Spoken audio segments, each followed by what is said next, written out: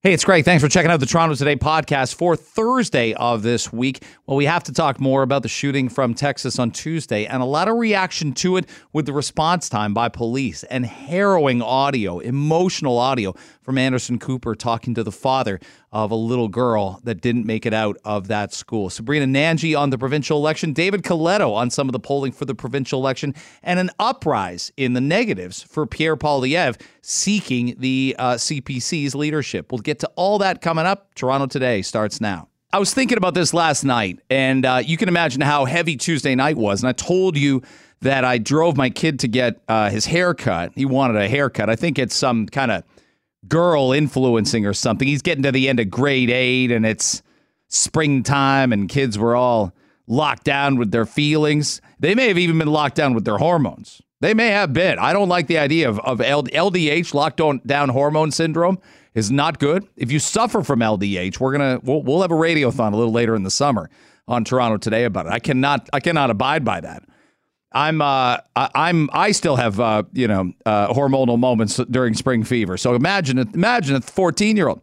But either way, we go to the barbershop, and we go to the normal hair place, and it's closed. And so we got to go to a barbershop. We went to a real-time barbershop with, a barber pole and kind of guys. And I think that was okay. Women have places and men have places. This felt like a guy's place. The basketball game was on. Judge Judy was on. Yeah, we men get together and watch Judge Judy. Was that some kind of a secret I was not supposed to mention? But I knew about the Texas shooting. And when I got in the car, I thought, let's not listen to the news. Let's not even listen to John Oakley. Let's not listen to John Oakley for a change. Usually, oh my God, my 14-year-old John Oakley, peanut butter and chocolate just goes together like you can't believe. But I said, let's not do this today because it's heavy. And I'm not a censorship guy. My dad used to drive me places, and I wanted to listen to Top 40 radio. But he didn't know much about music. I didn't get any kind of music value from him whatsoever. He's not a concert guy, didn't collect music. He wouldn't go for a walk with his headphones on his 1982 Walkman when he was 37. None of that. He dropped me off for concerts, but he knew all the songs that were a little racy. So Prince's Little Red Corvette would come on, or something by Motley Crue, or even Twisted Sister. He didn't like that. And so he did just suddenly flick the station. I'm like, what's the station's been on for 26 minutes? And I kind of became my dad in the moment yesterday, even with news and talk radio, because I didn't want him to hear about the shooting. And then we get there to the barbershop. We had a long wait at this new barbershop. That's a secret. I can't tell you the name. We won't even tell his older brother, my other son, where it is. It's our place. It's this is our joint. And we're going to start playing cards there every Friday night at 8 o'clock. But either way, we didn't want the shooting info to sort of become a conversation point, because I never had to do that. I grew up in an era of kind of peace and harmony. You were worried about nuclear war. You were worried the Soviets would bomb us over or invade us over the Arctic Circle or something. Or something weird like in 1984's Red Dawn would happen and they'd paratroop into like middle America somehow. How'd they fly over Manhattan and Boston and Chicago, whatever, and come get us? That's what the big fear would be. It wasn't going to school and getting shot if you lived in the United States. And for most of my years living in the States, from 98 till about 2008, besides Columbine, there weren't a lot of these things. And now it feels like there's one every few months. And there's 3 every 9 months. And there's 4 or 5 every year. And I took him to the barbershop on Tuesday, and I took him to soccer last night. And he's going to get to graduate grade 8 this year. And there's going to be a ceremony. There wasn't for my oldest son 2 years ago. And I know why that was in 2020. I understood that. And you've heard me before get pretty fired up about kids. I don't know if I'll be as fired up about kids when kids leave the home, but they're my kids now. I get a finite time with them. And I've tried to call the bluff on some pandemic mistakes, some U-turns, some displays of avarice, and kind of, to be honest, a classism and some greed. And I think the single biggest issue is closing schools when we never should have, And there's a refusal to admit this or a refusal to have vital contingency plans for our young kids. It's been a lot of most unforgivable stuff. But they're still alive. They're still alive. And I thought about that a lot last night when I watched this piece of video. This will not be an easy video for you to listen to. I'm going to warn you. We're going to do some fun stuff this morning. The next minute and a half is not going to be that. Amerie Jo Garza was 10 years old, and her father is a medical aide. And he talked with Anderson Cooper last night, and he arrived on the scene and thought, I've got skills. I can help. And he wanted to be of assistance. And he was helping another little girl that was going to survive, but she was covered in blood, some of which was not her own. And she told Anderson Cooper, she told the dad, Mr. Garza, and Angel Garza, that her best friend had been shot. This is, again, not easy to listen to. But damn it, they should play this for every single person who says, what can we do? It's just America. Second Amendment. How can we change things? Why should we change things? This is the audio last night that had a lot of people in my network talking and sharing, and it's unbelievable. I hope your heart doesn't rip in half listening to it. And I was aiding assistance. One little girl was just covered in blood, head to toe. Like, I thought she was injured. I asked her what was wrong, and she said she's okay. She was hysterical, saying that they shot her best friend, that they killed her best friend, and she's not breathing, and that she was trying to call the cops. And I asked the little girl the name, and and she told me, she said Amerie. That's how you learn.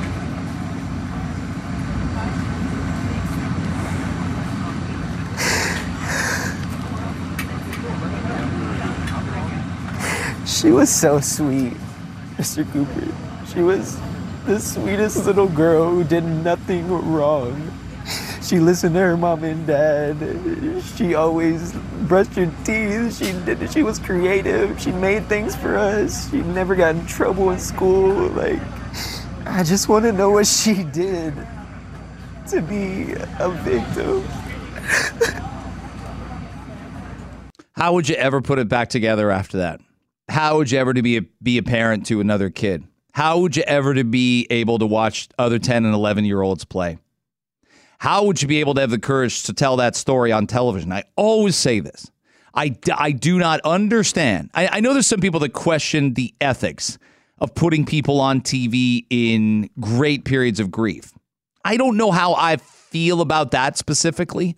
I know it sounds kind of, horrible considering what the subject matter is. I was just amazed because I guess I have that sort of broadcast journalistic eye, and Cooper just let him talk. And that's what you have to do sometimes. Okay. The compassion that he had, he put his hand on the guy's shoulder. I was shocked he didn't hug him. I was shocked that he didn't, but I was struck by the fact that happened. And I see a poll today that 59%. Now, this was taken before the Uvalde massacre, but after the Buffalo massacre, and by a 2-to-1 margin. And somehow this is considered whopping. I'm reading this on Mediaite.com yet last night. A whopping 2-to-1 margin. Americans say it is, quote, important to pass stricter gun laws. Whopping 2-to-1. Who's the one? And it's actually kind of short of that. 59% is not 67%. It's not. I got my share of 59s in high school. I felt better when I got 67. A full 59% said it was either very important, 41%, somewhat important, 18%, not too important, 13%, not important at all, 19%. Show this video to the 19% that say it's not important at all. Show this on the Senate floor. Bring out a big screen, as big as you can find, okay? Bring out the Austin Powers big screen and show that video of that grieving father who got told by a best friend of his 10-year-old that his 10-year-old was dead. And the girl, so stricken with grief, didn't realize she was telling the father. Show that. Please show that at some point in time. Anthony Davis is a British talk show host, and he said this about the gun culture in the United States, and there's not much more to say about it. More gun crime and more homicides than any other country in the world, not just by a bit, but by a country mile. In 2020 alone, more than 45,000 Americans died at the end of a barrel of a gun, whether by homicide or suicide, more than any other year on record. A 25% increase from 5 years previously and a 43% increase from 2010. Democrats unanimously support stricter gun laws. 91% in favor. Republicans, nah. They sat there on the Senate floor and they listened to Volodymyr Zelensky tell the United States Congress why he needed $40 billion of weapons to fight a war so older people, adults, and kids would be able to come home to Ukraine and have a country left. $40 billion. And we can't get this video of Anderson Cooper and this grieving father of a 10-year-old shown to the right people in the right places and turn their politics from the money that they get from the NRA. I know it's not just as simple as taking guns out of people's hands. I know that there's true evil in the world, but it isn't astronomically more prevalent in the United States than Canada or South Korea or Australia or Portugal or Belgium. It isn't. David Coletto handles Abacus Data and joins us right now. And you got some brilliant federal stuff I want to get into on Pierre Poilievre in a little bit. But we're a week out. Is anything surprising you regarding changing trends just purely as to who Ontarians will vote for, David? Well, I think one of the trend is not much has changed over the course of the 3 weeks of the campaign so far. The progressive conservatives have held, a pretty consistent lead in our polling. They're leading particularly outside of the Metro Toronto and even in Metro Toronto, there's some mixed signals about whether, how big the Liberal lead is there. So I think, with now a week to go until Election Day, this is clearly the progressive conservatives and Doug Ford's to lose. And so far, there hasn't been really any change of opinion and not a lot of people paying too much attention to this campaign. You make the point, and I couldn't agree more. When you poll and only 35% of respondents think healthcare will get worse if the PCs are reelected. They almost ran on a platform in 2018 saying, we've got a budget of austerity coming. We're going to make some cuts to some of the fat in healthcare, some of the fat in education. That's probably the opposite of what people want now. And the budget they were able to get out before the campaign started showed a real influx of spending on healthcare. Like it to me, it's really trapped the Liberals and the NDP. And the polling that you're doing tells us that. It does. And I think it's a very different, public frame, right? When we ask them, what are some of the problems across the province? Healthcare issues, whether it's nurses shortages, that can't access a family doctor, wait times for surgeries, those are high up on many people's list. And as you said, there is no fear of, or at least not sufficient fear of what a re-elected PC government would bring. And that often is an Achilles heel for progressive conservatives in the province, right? You remember in 2014, Tim Hudak, lost the election because he campaigned on cutting 100,000 public sector jobs. So at a time when the public is feeling anxious about particularly healthcare system, but I think to some extent the public education system, Doug Ford and the Conservatives have done a good job at inoculating themselves from that criticism, and that means any attacks from the Liberals or the New Democrats haven't broke through, and people aren't afraid of Doug Ford in another 4 years of the PCs. David Coletto from Abacus Data joining us on 640 Toronto on Toronto Today on this Thursday morning. And I saw that, you could kind of see a lot, reading the tea leaves a few weeks ago, you looked and thought the Ford government could have less people vote for them. They could have a lower percentage of vote and have more seats. Why is that? Because the Liberal Party just wasn't going to be as battered and as weak heading into an election campaign where they were going to eat a bit of a crap sandwich based on the previous 15 years from the electorate. Now you've got the Liberals and NDP jockeying, and it's a coin flip for them in a lot of ridings. It's a coin flip to see who'd be the official opposition party, but they're going to split a lot of the votes, and it's like a running back finding a hole through an offensive line. Those conservative candidates, they're going to go right up the middle in a lot of ridings, aren't they?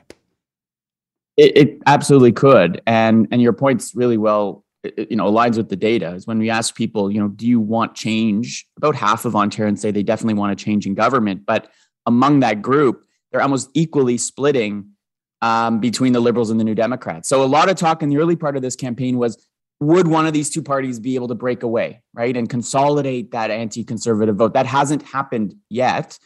They're running out of time. And as a result, you might see the Progressive Conservatives picking up seats that they haven't won.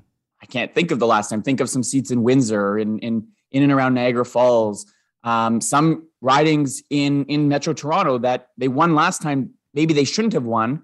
They might hold on because that Liberal NDP vote gets split. So it is something to watch. And even if their vote share drops to the mid 30s because the New Blue Party or the Ontario Party is kind of picking a little bit of its vote away, it may not matter, and the Progressive Conservatives can take advantage of that vote split. Yeah, I've got a text question on that for you. Who's enjoying your analysis, and I thought that was a concern in the federal election. It obviously was with Maxime Bernier's party. Regardless of what anybody thinks of him, everybody gets a vote, and they bled a little bit of support away from some Aaron O'Toole CPC candidates. It doesn't look like, if you go riding by riding, it doesn't look like that's necessarily the case for the Conservatives here in Ontario. Is it just the PPC was more established, they were getting more attention, more notoriety, people were more frustrated by lockdowns, obviously, back in September than they are now? We have very few things limiting our movement or wearing masks or anything like that. There's less a sense of frustration than there was in the fall, so we probably won't see as many protest votes. You may not, although the polls are saying that if you combine the New Blue Party and the Ontario parties vote together, they're getting on most of the polls. We'll see if this vote shows up on election day, about 5% across the province. So it's not insignificant, and it's not far behind what Max Bernier and the People's Party got federally. But I think the difference is it's not putting the Progressive Conservatives or the more mainstream Conservative Party in real risk, and that's because the Tories are just so far ahead. If this was a closer race, if you had, say, the Liberals breaking away from the New Democrats and it being 35-34, then, if the New Blue Party is getting 4 or 5% in some of the suburban ridings or some of the closer ridings in smaller communities, it could make a difference. But right now, Doug Ford has been able to sort of occupy the center right of the political spectrum very effectively, moderated some of his positions on spending, as you mentioned earlier, and not making people really afraid. So we might lose a little of his right flank, but it's not right now appearing to be a big problem for him. So even if 4 or 5% of people do vote for the New Blue Party, it's not likely going to hurt the Progressive Conservatives. And I think, as at least for now, at least we hear publicly, you don't have Doug Ford talking about the need to bring together the coalition to stop the Liberals or the New Democrat. They're not worried. They don't want to give attention to these other parties at all. And I think that's been a strategy of theirs. David Coletto, our guest on Toronto Today from Abacus Data. Now, French language debate last night for the Conservatives and the party candidates. There's still that wrestling match, and I know there's people that lean more right than left that are wondering about this. Is Pierre Poilievre is he absolutely connecting with the base? Of course he is, but there's going to be that constant debate, and it's what Patrick Brown's poking at, Jean Charest's poking at it, saying this guy cannot win the requisite amount of seats for us to wrestle this away, wrestle control of the House of Commons away from the Liberals. And the more they say that, some of the data lines up to suggest that if you're not deeply entrenched in the Conservative Party and supporting them, Pierre Poilievre isn't resonating with you. If anything, he's seen as more negative than a positive. Yeah, and we came out with a poll last night that showed for the first time since March, and we've been tracking how people feel about the different candidates, Pierre Poilievre's negatives are rising and his positives are going down. Now, he's still by far, as you said, the most popular candidate among those who voted Conservative or would vote Conservative nationally. His negatives are higher slightly than Jean Charest among the general public, but at that stage, I don't think it won't affect whether he wins or not. But the underlying argument that his opponents are making is he's too risky. He's too risky. He's doubling down on some very unorthodox policy positions. And I think over the last 2 weeks since the first English debate, there's been a conversation happening. Now, doesn't mean he's not going to win, but I do think some of the arguments about his electability are starting to resonate, and we'll see whether there's enough time.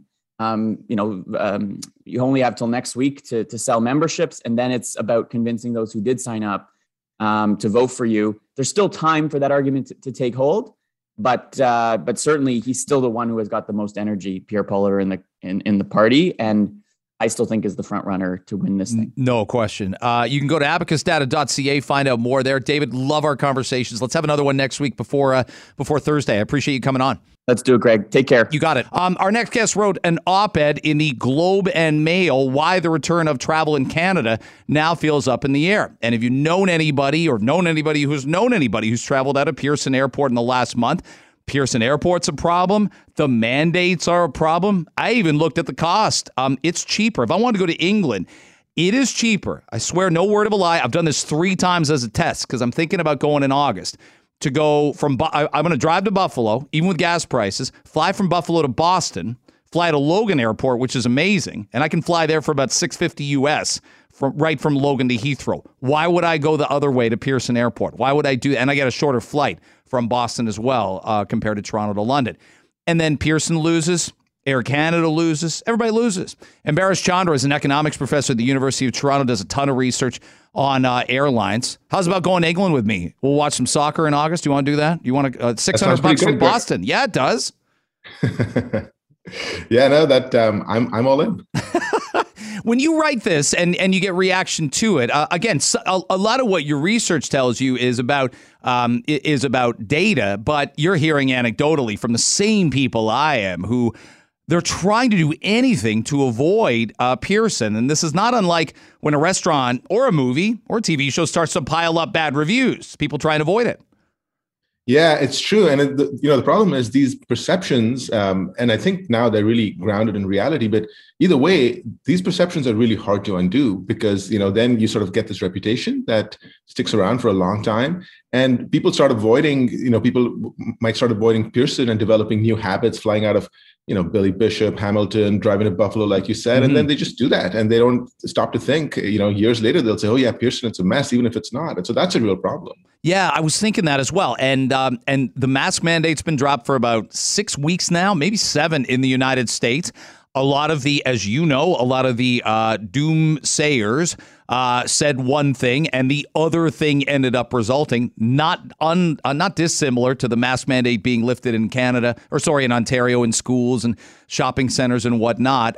And I love the idea of sitting on a plane, not having to wear one, judging my own risk, feeling like maybe if I've got a cough, I would put one on. Maybe I would. But that's an incentive also to make that trip to Buffalo or to make that trip. I've had friends go from London and they'll go down to Detroit to fly instead of coming up to Toronto. It's more pain in the ass, but once you get on that plane, it's all worth it. No, that's right. If you're taking a big international trip, a transatlantic flight for, 10 hours or more, it's, if you're the kind of person who, for whom this bothers you, absolutely. That's another reason to fly to the US. And yeah, I think ever since they've dropped the mask mandate in the US, at the time, there was a lot of sort of predictions of doom. But, as with many other things we've seen, once you drop the restrictions, life sort of just snaps back to normal and very quickly people just stop thinking about it. And Bharas Chandra is our guest on 640 Toronto on Toronto Today. You know that there's planes that it's one thing if your plane can't take off because of weather. It's one thing we've all probably sat on the tarmac, snow, de-icing. It takes longer than usual sometimes. I'm hearing more and more. And a friend of mine just got back from Arizona a week ago and she sat on the tarmac for 90 minutes, 100 minutes. And you note that this is happening more and more because we're having this bottleneck at customs and security checkpoints. Is it just the dropping of the mandates and some of the requirements that would change this? What else would change it? Yeah, so it's not just the mandates, to be fair. I mean, I think that's a important part of it, but part of this is not under the government's control, and one has to sort of acknowledge that. So it's very hard to hire people right now. We have a tight labor market, which in many ways is good. Obviously if you're a worker and you're in high demand and your wages are going up, hopefully that's a good thing. But that makes it, more difficult for the government to hire. And of course, they have to hire people and train them. And that takes weeks, the security clearances. So I'm not blaming the government for that, although one could argue maybe they should have seen this coming sooner. Maybe they should have realized in March that there'd be a big uptick in travel in, the late spring and the summer for sure. But that's not entirely under the government's control. It's also the case that, for years, actually, government-appointed panels have pointed out that security procedures at Canadian airports, and in particular at Pearson, are completely out of date and need to be overhauled. And what is true is the government has not done anything about this. So this predates the pandemic, but it remains a problem at Pearson in particular. So if I talk to you in 2018 and I say, how do you feel about our airport? How do you feel about our administrative system at Pearson? You'd have told me 4 years ago there were already, not unlike healthcare, right? Not unlike ICU beds. This was a problem that the pandemic, it just snapped it in two and made it obvious to all that we've got a broken administrative system. Yeah, that's exactly right. It's actually a great analogy to the healthcare system. The problems have been piling up slowly over the years and even before the pandemic. And there's no one incident that we can point to and say, look, this sort of broke the camel's back. But now that we're emerging out of the pandemic and people are going back and sort of seeing what the problems are, they're realizing how bad they were, how much worse they've gotten. And really, we've not done anything about this for years. I'm reading your op-ed. I was thinking as well, and I've only been on the one flight during the pandemic, and it was coming back from Los Angeles on a busy Monday in February. That was actually the same day that the Prime Minister enacted the Emergency Measures Act because everything in Ottawa was still happening. But I thought about coming in to that customs room, and I'm no home rental guy. I'm no Scott McGilvery, but that's a bad room. Like that's too crowded a room. It's too convoluted. People get confused. There's too many. There's the machines where you can go on your own, and then you still have to wind your way. When you get to Heathrow, when you get to LaGuardia, when you get to a lot of other international airports, even when you go through U.S. customs at Pearson, they're more open. You feel like you're in a hallway, not in an enclosed room. Like that room's a massive problem to me, and the arrive can't happen. Everything you document that we have to do, it makes it worse. Yeah, that's exactly right. I mean, to be clear, there are problems at some U.S. airports too. But what's really, imagine you're getting off, again, a long flight. You're probably disoriented, jet lagged, at least some of the passengers are. And it's confusing. And if at that stage you're required to, obviously pull out your passport, but also your ArriveCan app and your proof of vaccination and, various other sort of, bureaucratic checks that didn't used to be in place before. Obviously, travelers are confused, they're tired, that just adds more time to processing every individual passenger. You write, subsequent to your article on Twitter, Canada has consistently treated border policy as performative theater. What changes it? When does it change? I know everything gets politicized, so it's the Conservatives being critical of the Liberals. If the shoe was on the other foot, the opposite would be true. But I don't have a clue where we're going with the health minister, with the prime minister looking at this. I think the masks on the planes, I think stopping unvaccinated people from getting on planes. I just think if you surveyed Canadians, they wouldn't care. They have to judge their own risk now after 28 months. I think that's right. I think, unfortunately, the government has now sort of painted itself into a corner. They've insisted now that these mandates, especially the vaccine mandates, are just necessary. They're absolutely crucial for keeping the country safe, which, is just evidently no longer the case at this point in the pandemic. But they can't just change their mind now because people will say, well, what's changed the data for you to reverse course? And so I think the problem is they really dug themselves into a hole, and I don't see how they climb out of it. It's a real problem. This is no longer, you can't blame passengers for this, the way the minister did a couple of weeks ago. This is now clearly on the government. Yeah, like Ambarsh, if I had two shots, and my second shot would have been in the middle of June, then I haven't had a vaccine in almost 12 months. I'm not sure how that makes me, and I've had, I haven't had Omicron either, but somebody who's even had one shot and has had Omicron is probably less of a threat to spread or infect than I am getting on an airplane next to them. No, I think that's right. I mean, you had Dr. Chagla on a couple of weeks ago, and he made this point. There's clear data out of the UK now that, there's no longer the case. It might well have been the case. It probably was in the past, but it's no longer the case that my being vaccinated means that I'm a lower risk than somebody who's not, especially for the purpose of travel. So really, there's no empirical justification now to continue on the same path we've been on for all these, many months. Ambarsh, thank you very much for the time, man. I love our conversations and continue having a good summer. We'll check in again real soon. Thanks, Greg. Big part of our election coverage on our show is chatting with QP Observer's Sabrina Nanji, and she's kind enough to join me right now. You make this point, and you did a great interview with Philippe Fournier who's with 338 Canada. They do such deep dives. They get great polling analysis in each particular riding. And you make the point to him, and you're right, voter apathy tends to favor the status quo. And that's a lot of what we're seeing right now. I'm getting a little worried that turnout will be notably lower than the last provincial election. And given all the fire we've had about provincial issues and COVID and lockdowns, I'm a little surprised that would be the case, but I'm not doubting it now.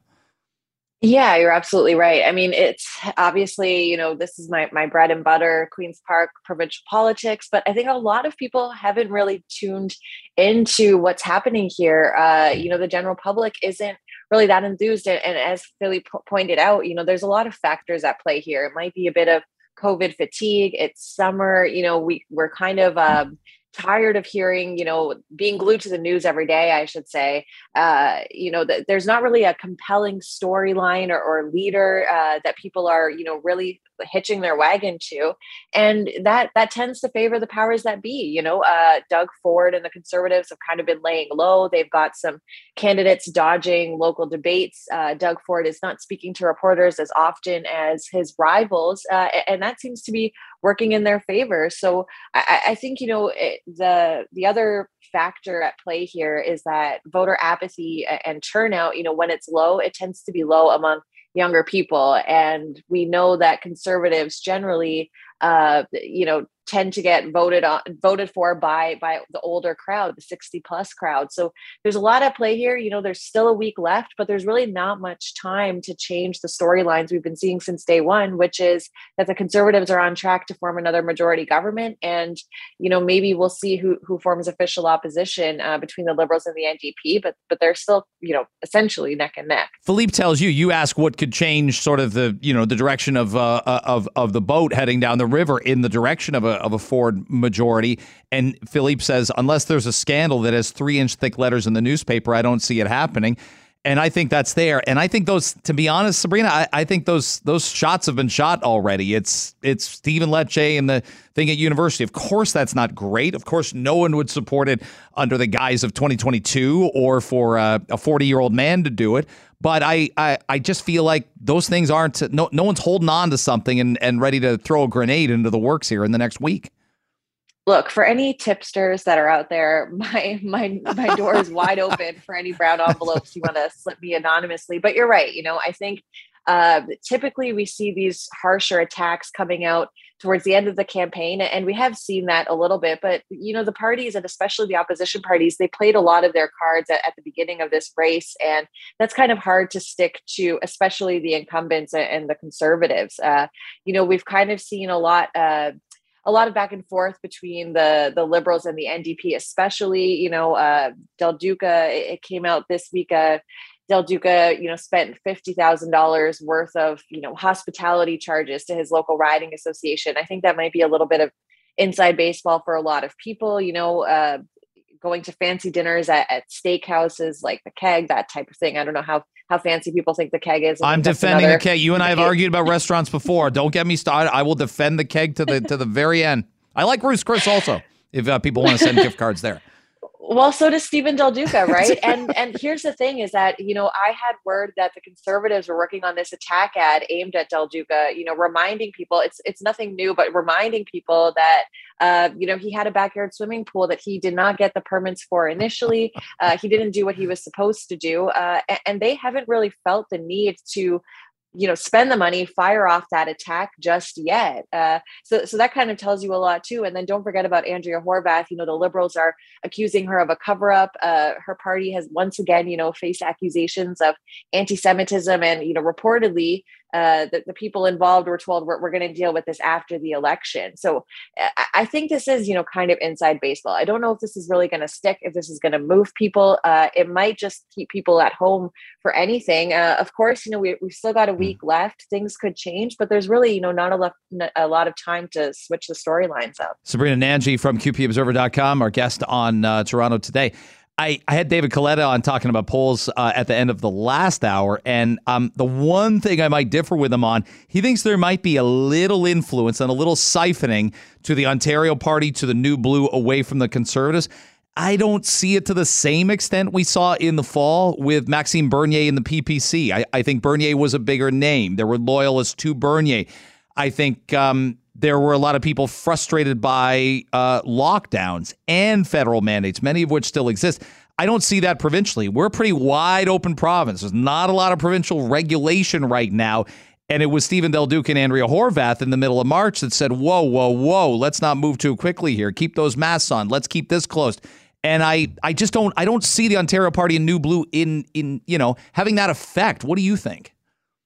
Yeah, I think one area when I talk to conservative insiders that they're maybe a bit less confident on it is Cambridge. And of course, we know that Belinda Carvalho, New Blue Party leader, former Tory, that's where she's running, and that's where they're pushing their resources. But again, I don't know if they're sweating the New Blues so much, maybe even the NDP there. That's an interesting riding I'll be watching out for on election night. But I think, where this could happen is the Windsor area. We did see Bernier and the PPC sort of perform well there at the federal level. But in terms of whether they can actually nab a seat, that seems a little less likely. And you're right, there's not much of a soapbox for these fringe parties to stand on, especially now with restrictions lifted. Not many people want to even be talking about COVID, which, just as an aside, I think is probably a mistake for the opposition parties. They've been kind of talking about policies that generally are more in the conservatives' purview, things like affordability, things like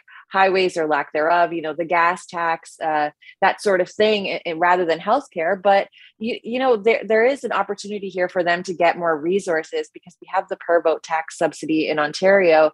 And so if you get 2% of the vote province-wide or just 5% in a riding, then you get a quarterly subsidy. And that goes a long way towards, building your resources and fighting for issues that you believe in. So I think that's kind of where I'll be watching. But in terms of if they can get a seat, it doesn't seem very likely. I know we'll chat Election Day morning next Thursday. Check her out, QP Observer, Sabrina Nanji. Great stuff as always. You always bring it. Thanks for this. Thanks, Greg. Thanks for listening to Toronto Today. We've got a live show back tomorrow, 5:30 to 9 o'clock. You can hear it on 640 Toronto and on the Radio Player Canada app.